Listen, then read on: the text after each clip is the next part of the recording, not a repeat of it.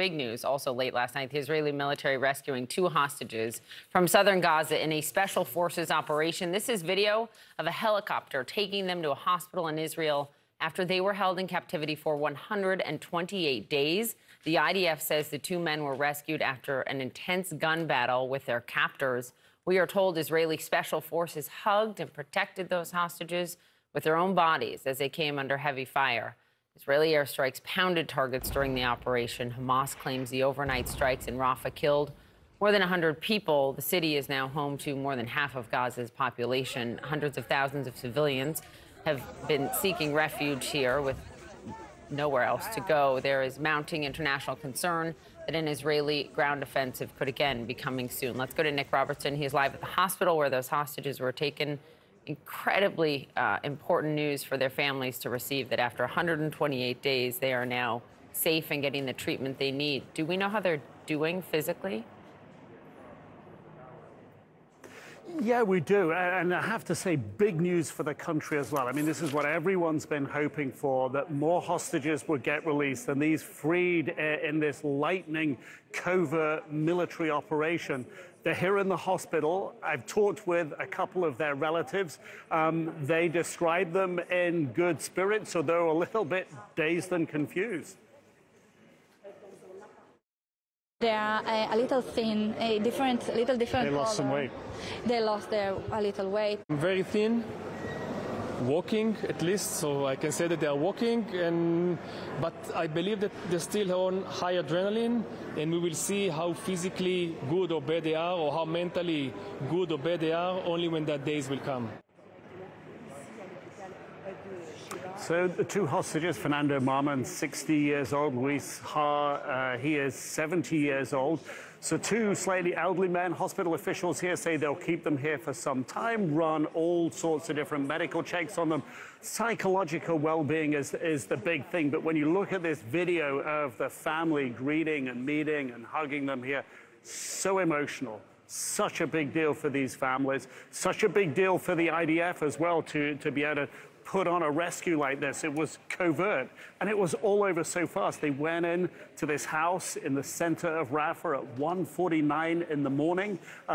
They took on Hamas, who were guarding these 2 hostages. As you said, a couple of the special forces threw themselves over the hostages to protect them. And then within a minute of them getting in that building, then the IDF started this diversionary dropping bombs, hitting targets, hitting Hamas that was coming towards the building, the IDF says.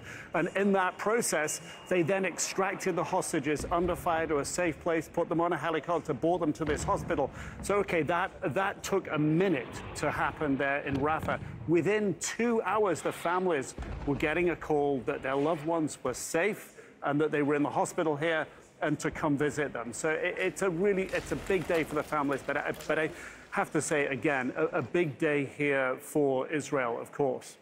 It's a great point, what it means for Israel and their aim to be able to do this much more going forward. The phone call that Biden had with Bibi Netanyahu over the weekend, as I understand it, about 2/3 of that call was focused on hostages, but also that President Biden stressed to Netanyahu the need for a credible plan to ensure civilian safety in Rafah as they carry out these operations. Any reporting on that and what this hostage rescue does to the clearly increasing tension between the U.S.